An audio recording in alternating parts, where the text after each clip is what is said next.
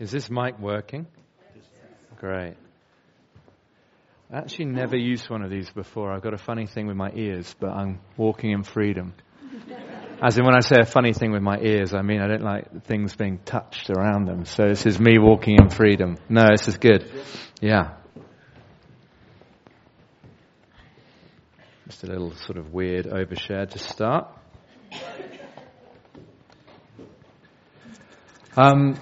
Good morning, everybody. I'm Pete. It's great to be here, but I am struggling with this staying on. Technology makes things easier, right? All right, slick beginning.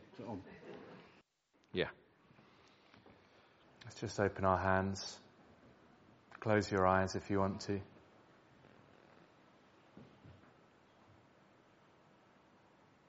Let's just try and open our spirits up to what's going on in the unseen right now.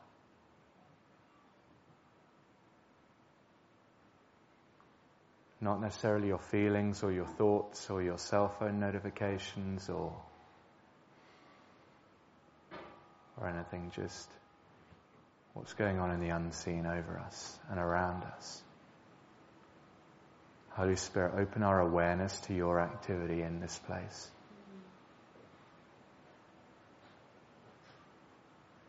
Open our awareness, Lord God, to the plan you have for us in the next little block of time in our earthly existence. We welcome you here, Holy Spirit.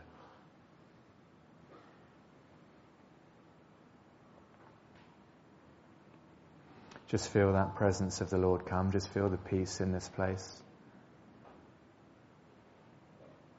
Feel the safety, the comfort right now. He's here.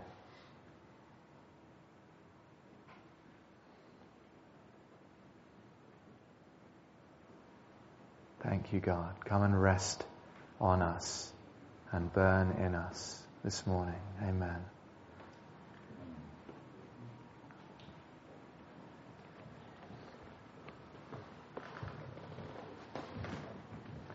It's great to kill holy cows. We know that, I hope. I don't know if that's what you knew was going on when people were standing on the pews, but we were killing holy cows. Holy cows make the best burgers. And it's not mocking tradition. It's not mocking the God of order either. That's often the thing that gets said, well, God's a God of order. Yeah, but whose order? Middle English, Amersham order, or the order of heaven? Think of it this way. And this is just something to start with. This isn't an attack. This is more of a reflection. This is me learning as I go. I heard somebody say, if you go to a maternity ward in a hospital, there doesn't look like a huge amount of order. There's quite a lot of loud noise and mess. But there's a heaven of a lot of life being birthed. Compare that with a graveyard. Nice, neat rows.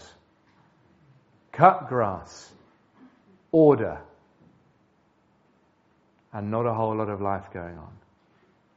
And so it seems to me we have a choice between the potential mess that birthing life brings, or the order that tradition and ultimately death in the physical brings. And we have that choice every day. I'm not talking about getting wacky and weird for the sake of it, because that's actually religion. That's form without substance. The passage that Laurie gave me that I'm probably not going to reference, but will reference now to keep whoever happy, is that 1 Corinthians 4, isn't it? The gospel is not a matter of talk, but of power. Not a matter of words, but of power. Paul said, I came with you, not with wise and persuasive words, but with a demonstration of the Spirit's power. And so that's the prayer today. Not that I would stand here and inspire people with stories from the mission field in this sort of colonial conception of Christianity. We send people back out to the front line, and that's not it at all. The gospel is bearing fruit all around the world, in Manenberg, in Amersham, as it is in heaven. And it's hitting the kingdom of darkness, and forceful people take hold of it, Jesus told us. And so the point is really for us to learn how to follow Jesus together. And it'll be killing holy cows wherever we are. So if you felt, ooh, people are standing on the pews. I'm not saying I noticed anyone feeling that. I'm just saying if you felt that, that's fine. And you know what? That's wonderful. Because that's an area to say, Lord, this is just what I grew up with. That's just what I learned. And it feels sacred. And if it isn't, then show me. Because I would rather spend the rest of my life following you in the equivalent of a maternity ward than in a graveyard. Amen? Amen. Great. We're English, we love to talk about the weather. The weather's prophetic today. I was just in a church in Dubai. I arrived this morning, and I was in a church in Dubai where they'd been meeting in a huge warehouse outside the sort of city limits. And it's a whole thing. They've had to register as an events company, so that, you know, for various reasons, as you can imagine. And they've been running the whole thing on diesel-powered generators. So you're meeting in a warehouse in a friggin' Dubai desert. You imagine how hot that gets. You've got diesel generators fueling these huge aircon machines and air conditioners. And this week, they got electricity installed for the first time. And it was no surprise to me that the week they got electricity installed for the first time, the Holy Spirit broke out in a new way through a friend of mine who was ministering there. And he said, you know, have you ever put your finger in an electric socket? Right? Is there any coincidence that what we saw going on the last couple of days was pretty messy? The aisles were full of people slain in the Spirit. In a way, I'm going to be honest, that was actually brand new for that church. And it seems to me that God is being prophetic in signs. We need to discern what's going on. And I've heard that it's been a bit rainy and gloomy in the last few days. Yeah? Last few months. But this morning, it was really rather nice, wasn't it? The sun's gone in a little now, but I felt God say that He's turning the rain and the gloom of the past season. And today's represents the sun and the spring flowers for some of us, for some of you who have felt really under a cloud.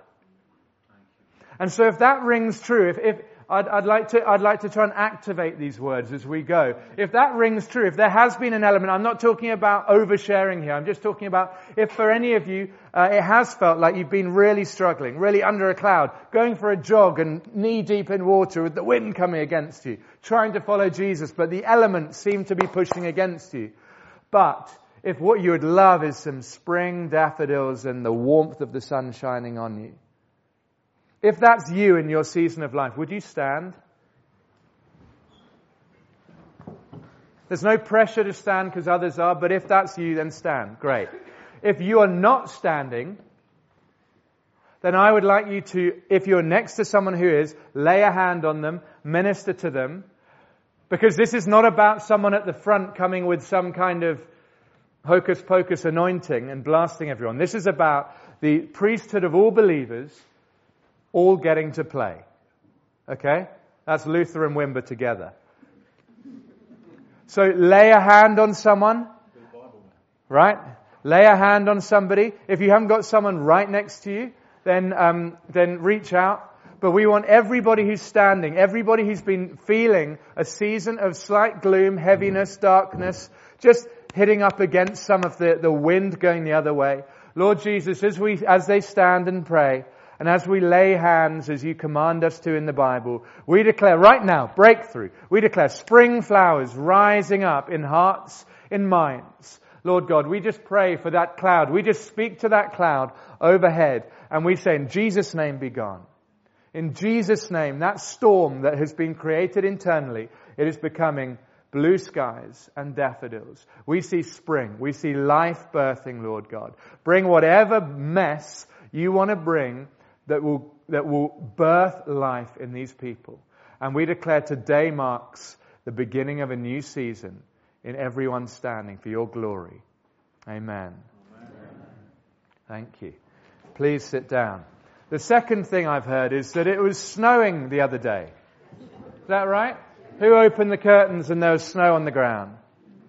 And if you've just got up and you're looking at snow, you almost, I don't know about you, but you almost kind of squint, right? Because it's so bright. But what happened to the snow by mid-morning? We were singing, the blood of Jesus makes us whiter than snow. And I felt the Holy Spirit speak to me and said, yeah, but some people feel like that snow they've had recently.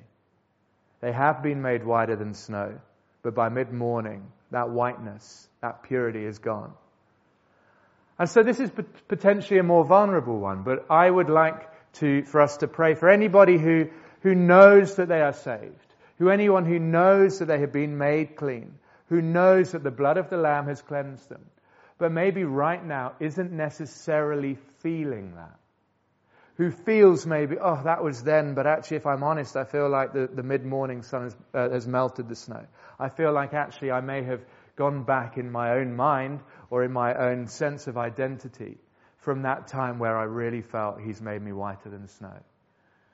If you feel like that's you, and if you feel confident enough to stand in this safe place, would you do that? And we're going to pray for you as well.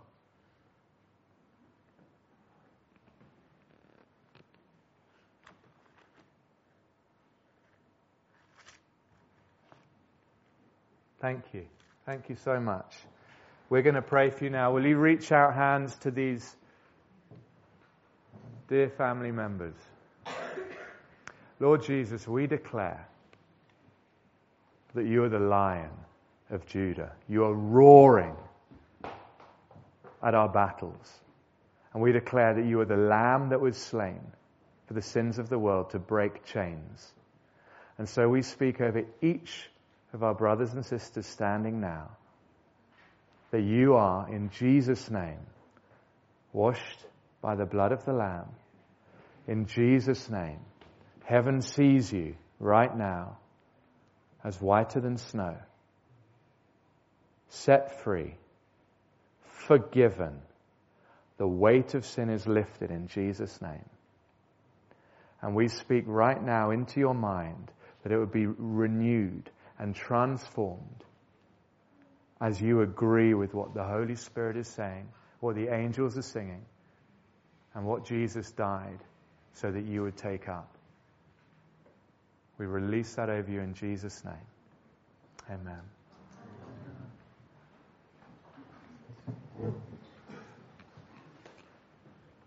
It's always a joy to come back here. I was chatting to someone recently and they said, I will go back places where I know that not only that I'm welcome, but actually that I can see that people are putting into practice, as opposed to just getting a generic preach from Pete and then life goes on and it's a sort of transactional thing that we do on a Sunday.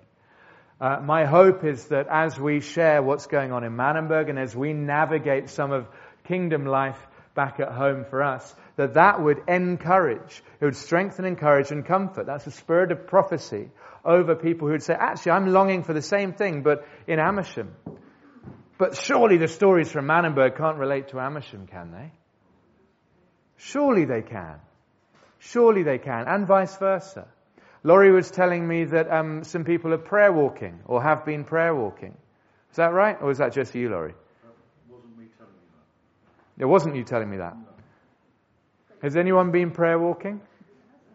It has happened in the past, but not recently. But yes. Okay. Great. Okay, sorry, I thought that was going on. Well, But maybe you're telling us it should be going on. Right? maybe that's a prophetic word for you guys. God can use anything. Absolutely. As we begin to push forward in our own identities and break through the darkness, personally speaking, as we do that collectively as a church, which you were doing with the big plans for expansion, right? I do think it's a prophetic word. I'm going to go on my mistake and turn it into something prophetic. And that is, I think, in the Spirit, to be pushing back just ones and twos, not in some sort of flag-waving sort of ribbon, whatever, through the high street necessarily. Maybe that's prophetic. But just, you can be normal in prayer walk as well. And just going and praying around the land, going around the houses, along the streets, and just quietly bringing blessing, quietly bringing life, quietly declaring the silencing and the destruction of whatever Satan's schemes are. That's why Jesus came, to destroy the works of Satan. Not very PC, pretty punchy, and that's what we're called to do in delegated authority. Okay. I'd like to give a couple of words. You, sir, in the second row. Could you stand? I'm stepping out here because I've been hanging out with a guy who's probably one of the most prophetic guys I know in the last 2 days. And one of the activation exercises, he said, was go and give prophetic words to people that you see. So I'm stepping out. I just got one wrong and turned it into prophecy. I'll try again. Right? But this is the thing. The spirit of prophecy, really, the currency God speaks is sonship. It's not accuracy, it's sonship. And it's not even just risk, it's love.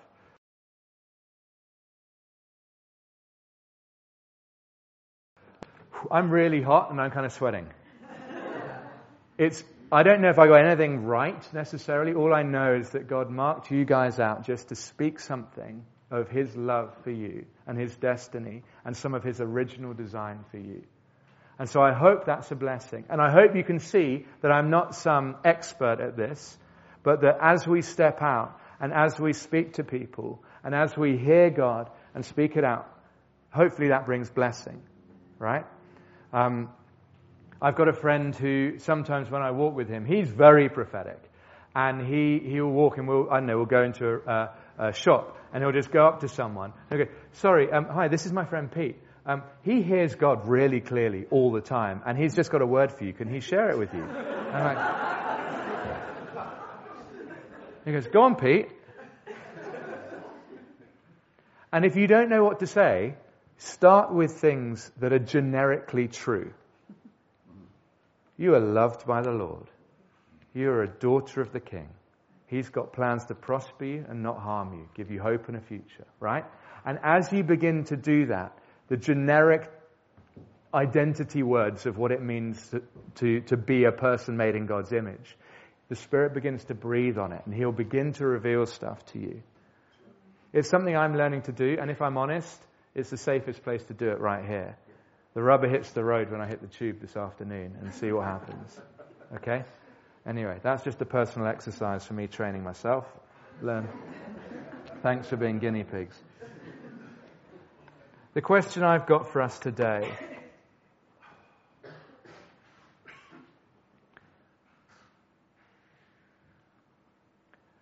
Well, I've got a question and I've got a couple of words. The question is, what are you going to do with your pain? What will you do with your pain? I've been living in Manenberg 11 years. In the last in the last month, I've been to Hong Kong for 2 weeks, and in the last week, I've been in Dubai, and now I'm here. That's not a normal month, but what I can tell you is that in Manenberg and in Hong Kong, in Dubai, and I imagine in Amersham, people are dealing with pain. A guy called Henry Wadsworth Longfellow said, if we could read the secret history of our enemies, we should find in each person's life sorrow and suffering enough to disarm all hostility. Which is ultimately saying we have no idea what anyone's going through, so be kinder than you think you should be. And if we begin to see people through the eyes of Jesus, we will know that there's no difference between a Dubai CEO and a Manenberg drug addict.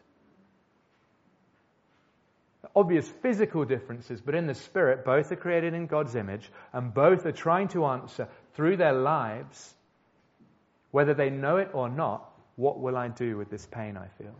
Everyone's carrying pain. In the last week, a dear friend of a friend died at the age of 31. An entrepreneur in Addis Ababa, killed in a car crash. Had a huge effect on many people around my age. Killed in a car crash. No reason. I don't know what's going on. Or I, in Dubai recently, hearing of 2 quite prominent people in various churches whose marriage are on the rocks through unfaithfulness and affairs. Or thinking of friends back in Manenberg struggling with anxiety and panic attacks. Wherever you go in the world, there is pain.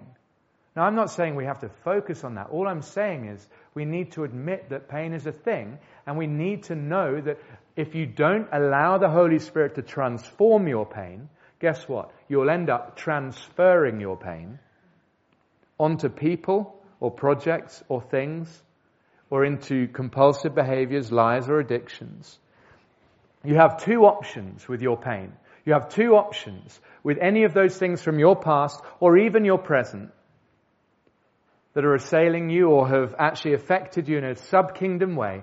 Either you can transfer them onto others and create mess and more pain, or you can submit them and yield them to the Holy Spirit and allow the Father to transform them.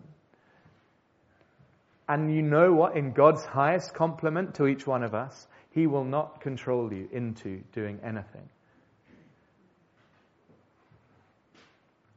Free will is His highest compliment to each one of us. So each one of us has got a choice. Will you transfer or will you transform?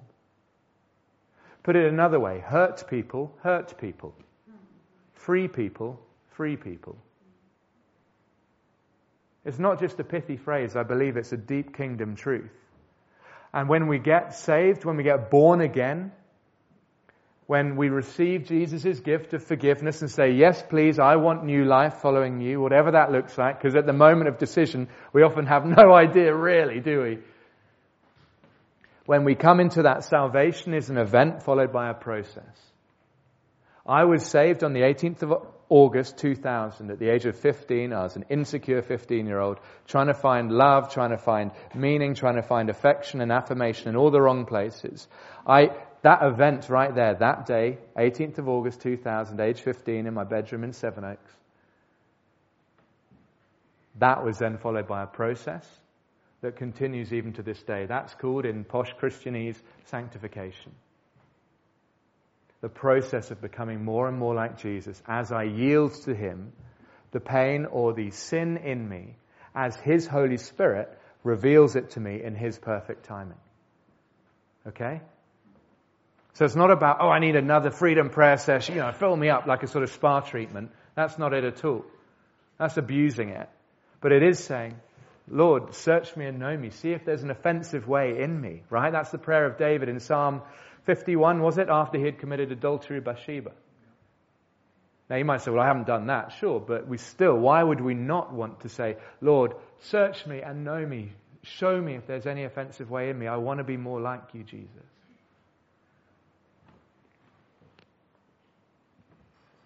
Some of you will know that Sarah, my wife, and I have been living with gangsters and drug addicts in a township called Manenberg in the eastern suburbs of Cape Town for the last 11 years.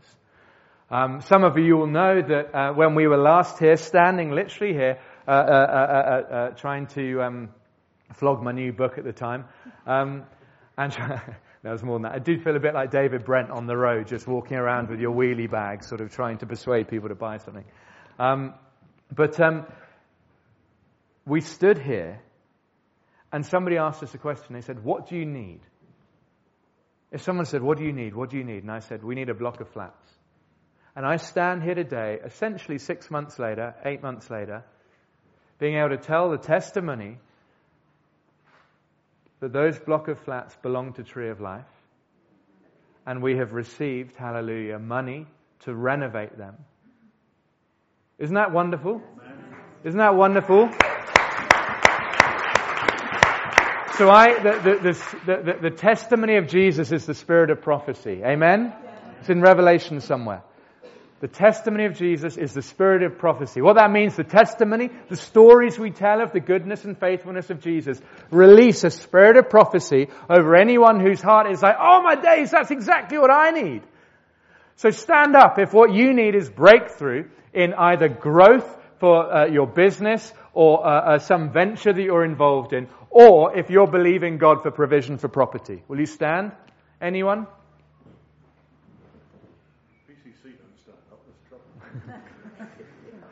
And you know what? Even if you're saying, I want a nice little house in the south of France, you know what? That's so bourgeois and it's totally fine. Because God loves blessing His children. You don't need to feel guilty. So Lord God, put up your hands. Raise your hands right there. Raise your hands. Lord Jesus, I declare the testimony of Jesus is the spirit of prophecy over each one of these people standing. And I speak breakthrough right now in Jesus' name for everything that they are believing in their hearts for. If it matters to you, it matters to God. And so I declare that He gives good gifts to His children. He does not withhold goodness. You are privileged because you're a son or you're a daughter of the King, and He loves you with an everlasting love.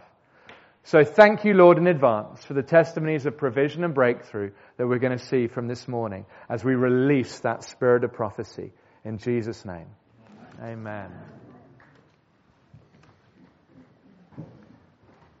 So one of the things Sarah and I have learnt living with gangsters and addicts is that basically we're gangsters and addicts as well. I'm a gangster and I'm an addict. I break rules, I do things when other people are not watching that I'd be ashamed of if I had a video of my life. The stories I tell generally are better than the life I live. Why? Because I'm a hypocrite to some extent. I'm a fraud to some extent. But what I will say is I'm a genuine fraud. Okay? I said that to somebody. He said, no, you're not a fraud. You're washed in the blood of the Lamb, brother. And I said, sure, but if you could only see what I'm thinking about you right now, you would... I didn't say that. I was thinking that. But it's exactly my point. And so living with gangsters and drug addicts has been God's greatest gift to us because we have begun to see our much more polished brokenness and pain come up in a way that living with someone who's been abused, lived in poverty, neglected, fatherless, mothers struggling with diabetes and unemployment. A cousin got them smoking crystal meth at the age of 12, and now they're in a gang stabbing people for their next fix. There's obviously quite a lot of layers of brokenness going on there. And they're not very good at polishing it. Praise God. And I can learn a lot from such people. I don't know if I've ever said it to you before. It's a pretty gross image, but just stick with it for a sec. If in my hand I had a fresh, steaming, hot turd, I can try and polish that thing all I want. But what's that going to do? It's going to create even more mess.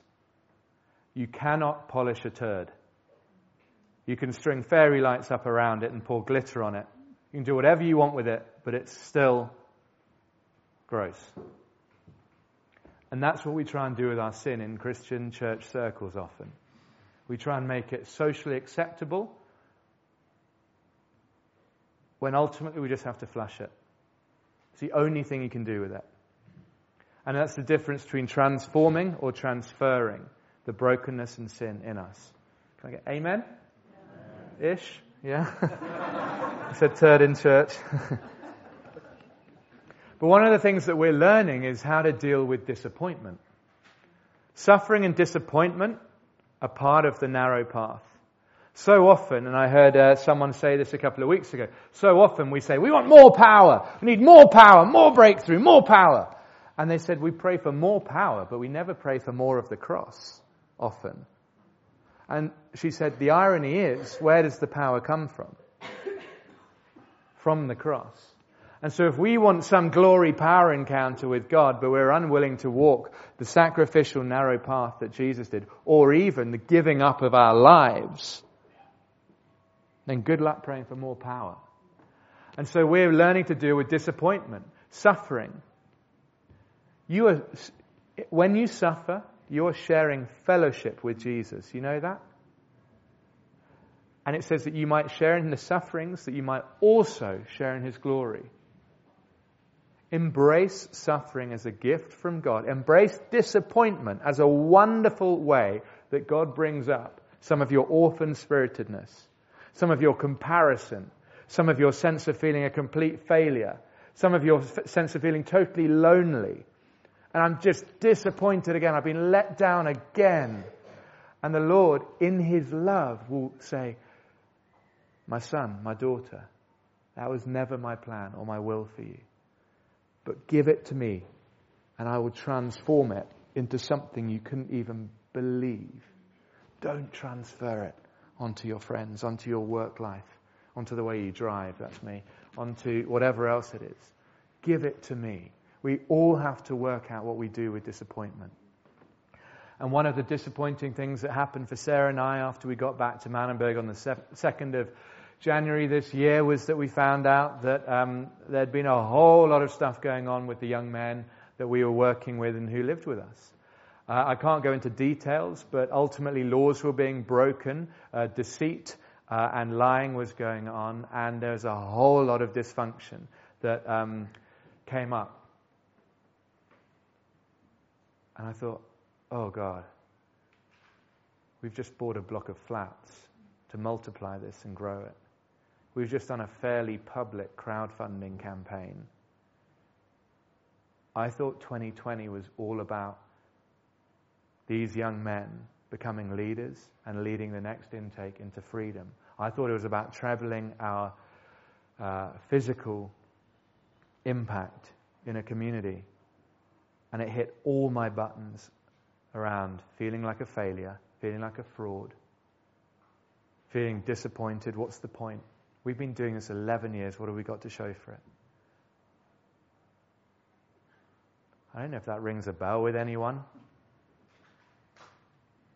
There's a guy called William Carey who went to India as a missionary a couple of 100 years ago. And his wife got dementia. And his daughter died of dysentery.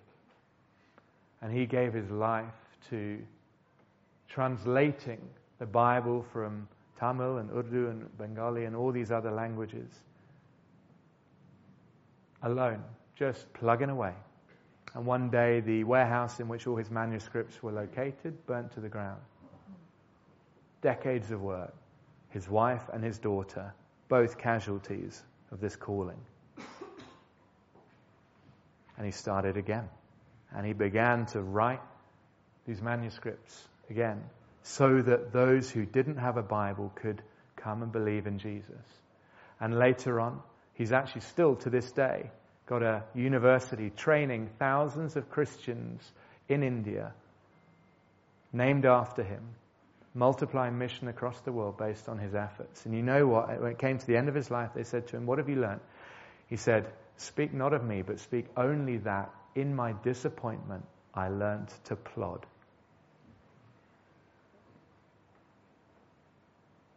It's not very tweetable. Not particularly feel good.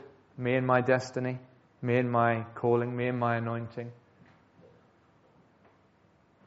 But this is what God's teaching us in this season. Because my goodness, my flesh and my mind was disappointed. But I realized is that disappointment can be God's greatest gift to us if we see it through the lens of His goodness.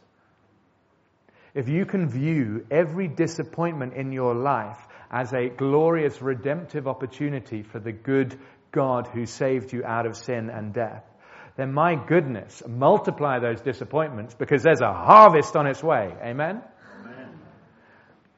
We're going to have a little look. C.S. Lewis puts it well with this. Think about it like this. He basically puts everything pretty well, doesn't he, C.S. Lewis? He says, a sum, speaking about maths now, a sum can be put right, but only by going back till you find the error and working it afresh from that point.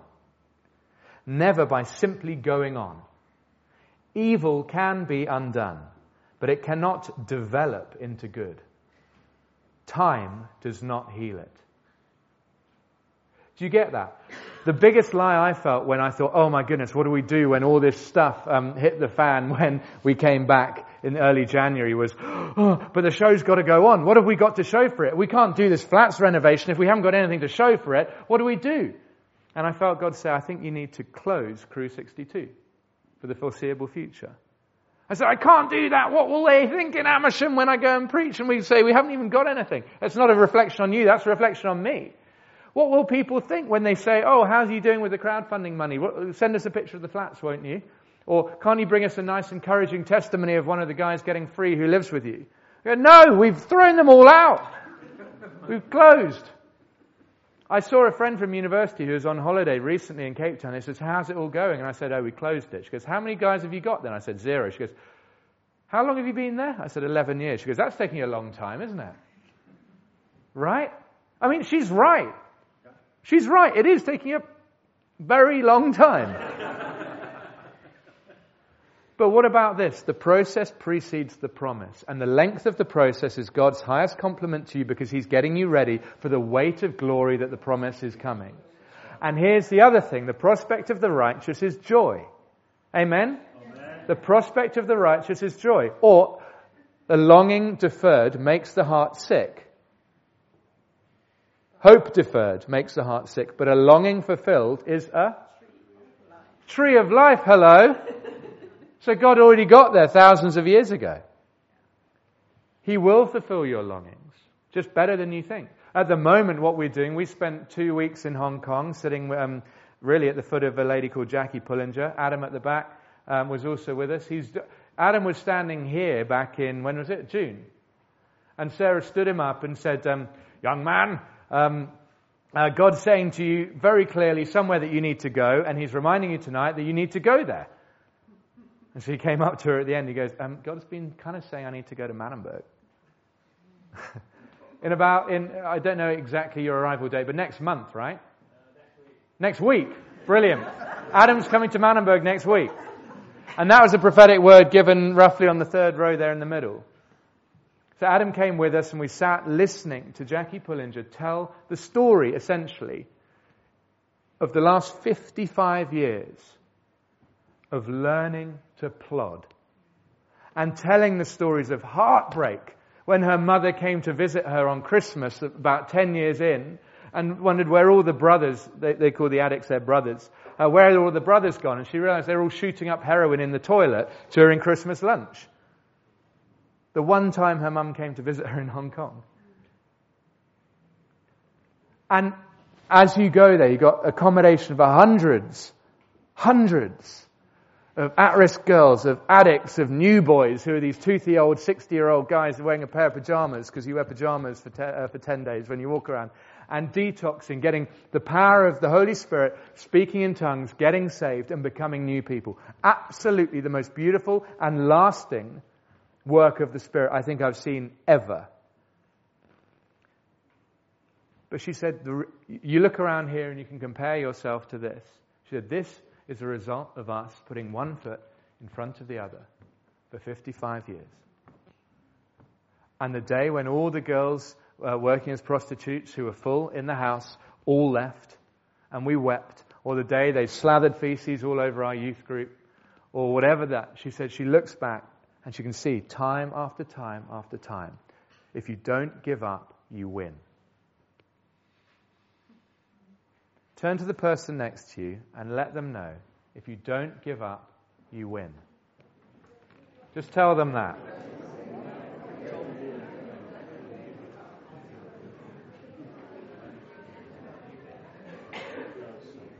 Fight the good fight is the biblical way of saying it. So think about C.S. Lewis's quote, to go back to that. Evil, as some can be put right, but only going back until you find what's went wrong, right? I'm no mathematician, but I do know that if I say, who feels confident enough to do basic maths in front of people? Don't want to put anyone on the spot. Okay, we'll do it together. Right, class? 5 times 5 is? 25 times 4 is? 100 times 10 is? 1,000 times 100 is? So we get to 100,000. Correct. Now, if at the first sum you had said 30, 5 times 5 equals 30, right? So we'll go with 30. Then I'll say 30 times 4 is? 120 times 10 is? 1,200 times 100 is? 120,000. The further on we go, the further away from the answer we get. Do you see? So if we say, you know what, I'm fine. I'm not going to go back to any of that stuff. I'm not going to deal with that disappointment. God's on the throne. Hallelujah, brother. I'm fine, really. Don't bring any of that inner healing nonsense. What C.S. Lewis would say is, fine, but the longer you leave this, the further from the answer you're going to get. The more you're going to find yourself transferring your pain into every relationship, situation, circumstance, and scenario you find yourself in. That sounds extreme, doesn't it? But that's only because we're sitting here, not gangsters, addicts, and criminals necessarily. I don't know, I can't speak for all of you, but I imagine you're not. And so it's less conspicuous to us, isn't it? We polish it so we don't think that's the reality. And that's the pernicious lie that Satan would do. That if you can polish that turd long enough, then you can trick yourself into thinking, I don't care, I don't need to go back to where that came from, because frankly I'm fine. And what the Father's saying to you is, you're 20,000 out. Let's turn to John 21.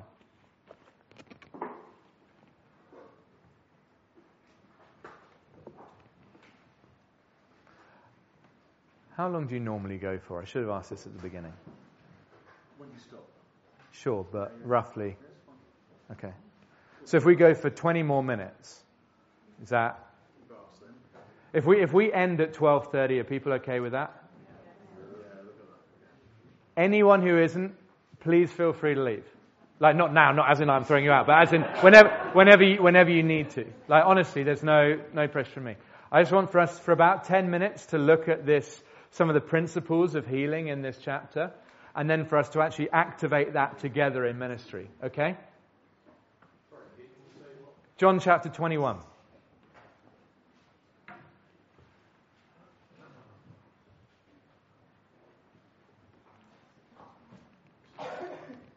Okay, so this is called, according to my NIV Bible, Jesus and the Miraculous Catch of Fish. I would rather title it, Peter Deals with His Pain. It's like that, you know, in John 8, where it's the title that someone, probably a man, has given to the story of, it's called The Woman Caught in Adultery. And I heard someone say it should really be the religious leaders caught with stones in their hand. Right? And so it's quite a fun game. You can go through it, just retitling all the different stories in your Bible. That stuff isn't even inspired by God. That is people putting that in. So feel free to change that all you want. Okay. So this is the third time. I'm not going to read the whole thing, but the story is basically the disciples are fishing. They're professional fishermen. They've been doing it for ages. They didn't do it for 3 years. Why? Because they were busy following Jesus. What do they do the moment Jesus dies? They go back to their old life. They go back to what they know. Not an immoral thing to do. It's a fairly logical thing. But interesting for us to notice how easy it is to go back to things we know and the comfort that we find in that when we may be feeling far from Jesus. This is actually the third time Jesus appears to his disciples. So again, we sometimes need him to just repeat that same thing again, don't we? Sometimes we'll want a prophetic word. Oh, me. And he's just saying, you know what? Your prophetic word is do the last prophetic word you got. Otherwise, we end up fat and bloated in the spirit. So, a relapse of sorts. The disciples were fishing. They'd caught nothing all night. And then this slightly cocky stranger standing on the shore says, put your nets on the other side. And they go, duh, do you not think we thought of that? Fine, we will do it. And they catch, anyone know how many fish? It's in the text. Anyone know off the top of your head? 153 fish. Large fish. How do we know they caught 153 fish? Right. Can you imagine the hilarity when they have drawn in these nets and oh my days, this is crazy. And you can imagine them laughing. By the time they get to over 100, they're like, 101, 102, that's a stone, 103, and you imagine that 153 flipping hell. That's more than I've got in years and years. And you can imagine the moment. You can imagine the moment when the disciple, verse 7, who Jesus loved, said to Peter, "It's the Lord." As soon as Simon Peter heard him say it's the Lord, he jumped out of the water and swam to Jesus as fast as he could. John, the disciple who loved Jesus, or who Jesus loved, that's John, was intimately familiar with Jesus. He goes, hang about. That's exactly like what Jesus would do. He was so familiar with Jesus, he might not even be able to see him properly from the shore. He goes, that's the Lord. That's classic God, that is. He was intimately familiar with Jesus. And then Peter, what does he do? Jumps in and swims to shore. John's intimately familiar. Peter is desperately hungry. I've got to be next to him. I've got to be near him. I want to be where you are, Jesus. He had missed him. What about you? Do you ever miss Jesus?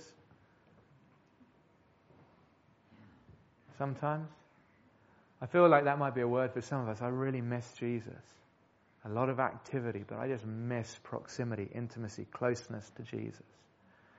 My prayer is that you will find that. And I really think some of you are going to find that intimacy and that proximity and that tender vulnerability, unguardedness, actually at the church weekend soon. There's just something about going away, giving God your whole weekend, and just letting him do whatever he wants to do. And Jesus starts handing out fish. He started a little fire, and he starts cooking it. And it says, when they landed, they saw a fire of burning coals with fish on it. And Jesus said to them, verse 10, bring some of the fish you have caught. Well, we just read that there are coals with fish on it. Why does he need some of the fish they've caught? Jesus wants what you've got to offer. He wants to involve you in this thing. It's not just laying it all out on a plate. He wants to co-labor with you. Whatever it is you've got, you don't think is very impressive or whatever. He says, bring me one of those fish. Let's fry it together. Simon Peter climbed ashore. They had 153 fish, and the net wasn't torn. Come have breakfast, Jesus said. No one dared ask him, who are you? They knew it was the Lord. And you can imagine them just joking and laughing and all the rest of it around them, around Jesus. You can imagine it. But in verse 15, Jesus addresses Peter directly. You can imagine Peter, right? And the stuff that came up in Peter. He smells the coals burning. And it takes him back immediately to the last time he was sitting close to a fire, warming his hands. That night that he betrayed Jesus 3 times. More and more vehemently each time. And it brings immediately back, this spirit of shame just takes over the time he denied his Savior. And you can imagine him just going silent, just withdrawing, just isolating from the group slightly, sitting on a rock over on the side. And as Jesus hands out the bread and the fish, you can imagine another memory coming up in Peter as he's sitting there already feeling shame. Oh, remember that time Jesus multiplied the fish and the bread. And we told him we didn't have enough money in a year, and he just did it like that. And again, shame sweeps over him, thinking, how could I have betrayed such a good friend? He stays silent. He leaves his fish and bread. He doesn't even eat. Jesus obviously recognizes and sees this. And in verse 15, he addresses him with a straight 0 to 100 question. Not a, hey, what are you feeling? Here's a feelings wheel. Pick one. What are you feeling? He just says, Simon Peter, do you love me? Do you love me more than these?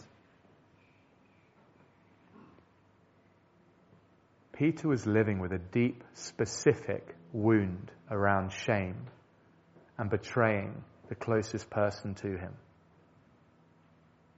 Jesus knew all about it. He didn't hold it against him. and he didn't judge him for it. Jesus had a bespoke, tailor-made, personal healing and deliverance plan for Peter, his dear friend. How many times did Peter betray Jesus? 3, good one. How many times does Jesus ask him, do you love me? I don't know him, do you love me? I don't know him, do you love me? I don't know him, do you love me? There was a symmetry in the healing. There's an undoing of each one of those memories. And it's a beautiful deliverance. It's a continuation of Peter's inner healing process. And in the moment he goes from being a wet blanket sitting by a fire to being the rock that Jesus had prophesied would be the rock on which he built his church. Have a look at verse 18 if you've got your Bibles.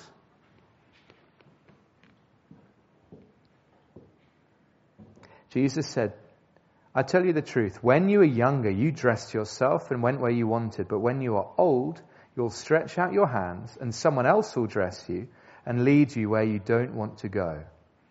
Jesus said this to indicate the kind of death by which Peter would glorify God. Weird. I thought prophecy was to strengthen, encourage, and comfort. Peter ended up being crucified upside down in AD 65 by the Emperor Nero. What happens when you're led to the cross? You'll stretch out your hands. Someone else will dress you, and you'll be led somewhere you don't want to go. Jesus was foretelling the way Peter was going to die. Isn't that hectic? As Tertullian says, though, the blood of the martyrs is the seed of the church. And guess what other prophecy Jesus had given Peter before that? On this rock. I know in Latin I sang it, Tu es Petrus and edificabo ecclesia meam. You are Peter and on this rock I will build my church.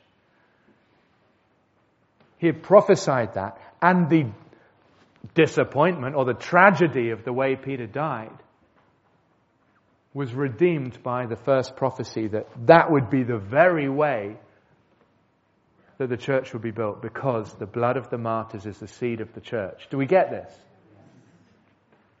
This is like a friggin' sacred moment going on here. And what does Peter do? Peter turned and saw that the disciple who Jesus loved was following them. Verse 21, when Peter saw him, he asked, Lord, what about him? Anyone else struggle with comparison? What about him? Comparison and insecurity ring a bell? And Jesus says to him, what does he say? Jesus says, if I want him to remain alive until I return, what's that to you? You must follow me. And so then a rumor spread, obviously, that John wouldn't die, etc. But that wasn't what Jesus meant. Lots of rumors spread about what Jesus meant that aren't true. But that was a pivotal thing. Jesus said, listen, you must follow me. Each one of us has a unique individual calling. Each one of us, if we turn to the left and the right and compare ourselves with others, are going to miss that. Who receives the well done of heaven? It's the good and the faithful servant.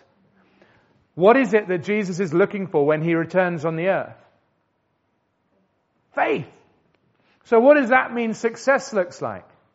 Success is faithfulness to what God has asked you to do. No one else. No dilution, no compromise, no neutral ground, you could say. Right? Fast forward a couple of weeks later. Acts chapter 2. Pentecost. The fire of the Spirit is falling all around these previously unschooled ordinary men who had been with Jesus and are stoking the fire of revival that Jesus said would happen, built on what? The rock that is Peter, who's had his 3-time deliverance from his shame issues. As there's an amazing Hillsong song called King of Kings, And it tells really the creation story from year 0 all the way up to the church being birthed. And it said the church of Christ was born and the Spirit lit the flame. And it was like, you imagine being there at Pentecost. And who was there preaching that friggin' humdinger of a sermon? Peter. The wet blanket became a rock. What about you? What about us? Peter felt ashamed. He was holding trauma deep, deep down. He was feeling a bit aimless. He had just gone back to what he had known before Jesus. Struggling with comparison. Relapsing into old lies and behaviors. And was a little too proud to admit any of it. Take your pick. What does God have to say to you? What does He have to say to us? He said, I can use all of that. I can use it all if only you'll give it to me to transform. You don't need to hold it. Give it to me. I will do glorious things with your pain. We've all got pain. From Manenberg to Dubai to Hong Kong to London. From gangsters to CEOs to accountants to pastors. All of us are carrying this pain. Like Peter was. And Jesus is saying to each one of us, I have a healing journey for each one of you. And it will turn you from that wet blanket you feel to the rock on which I will build the next chapter of my church. Your deepest worldly loss can become your greatest eternal victory.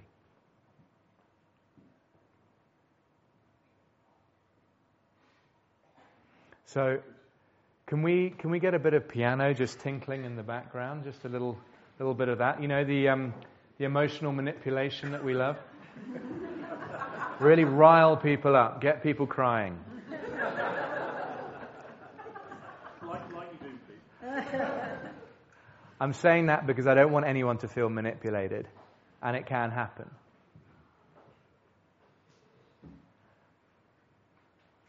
If we keep ignoring that we've got the sums wrong, we will get further away from the answer, further away from our calling. If we only admit the level of disappointment and brokenness that we're carrying, and I don't want you to feel pressured to come up with some dysfunction you don't have in order to have a prayer time, that's not it at all. All I'm saying is that if we have a sober-minded view of ourselves, only then are we able to give it to Jesus to transform. C.S. Lewis also said, any person who doesn't think they're conceited is the most conceited. The one thing about pride is that it tells you you're fine, really. It's another one. I'm just ticking them off in my own brokenness. So I stand here today as someone who hasn't nailed this, who sweats and gets nervous when giving prophetic words, who is currently in a season of disappointment, knowing that we're lingering, these words are lingering, but we're not seeing the fulfillment of them just yet. We know they will come, but my goodness, it's bringing up stuff in me. So hear this, I'm standing here preaching to myself this morning. And what I'd love to do is maybe, like we did just earlier, I don't think we can necessarily get loads of people up here.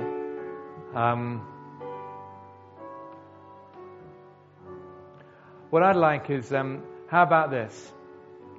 I'm going to call out a couple of things. And those of us who are saying, yeah, I would love a bit of prayer for that, try and find an aisle and stand in the aisle. And there are people who, do you want to get people up here? Okay, aisle or up here, neither's more holy.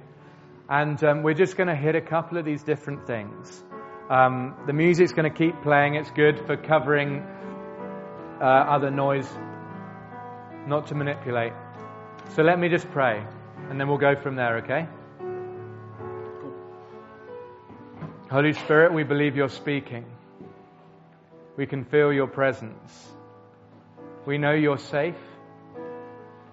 And we know that you've called each one of us to a unique contribution to your Great Commission. So Holy Spirit, I pray right now that you would speak to each one of us, not about how bad or sad we are, that's not the point, but about an area of our life that if we're really brutally honest, we know we need you to break into. Or maybe even it's a memory of something that we've buried under the carpet, that we've tried to hide through frantic activity or success. We just pray, Holy Spirit, that you bring that up. Could you all stand? Could everyone stand? And if you sense the Father doing something in you, if you sense even just an invitation that you're not necessarily feeling but want to cooperate with the Spirit working in you, can I invite you now? Come stand in an aisle. Come up to the front even. If you want, take one of those kneelers. You can bring. They're great for kneeling on. If you want to stand on the pews, feel free. But I think this is a holy moment where God wants to meet with you. A transaction of tenderness. Where He's saying, bring that to me and I'll transform it. I can use anything. I can win with any hand you give me. Come up, and we've got people who will pray for you. Come up, as long as there's space at the front, come up. And if you're someone who likes praying for people, come and pray. Help me out here. And those of you who are still in your seats, you can either pray for the people at the front, you can sit and soak, you can ask God for a word for somebody. But and if you need to go, please feel free. No pressure to stay. But those of us up here are going to just do some praying and some freedom. Alrighty? So I'm going to turn this off now, but that's everyone's got their instructions. And we'll keep playing.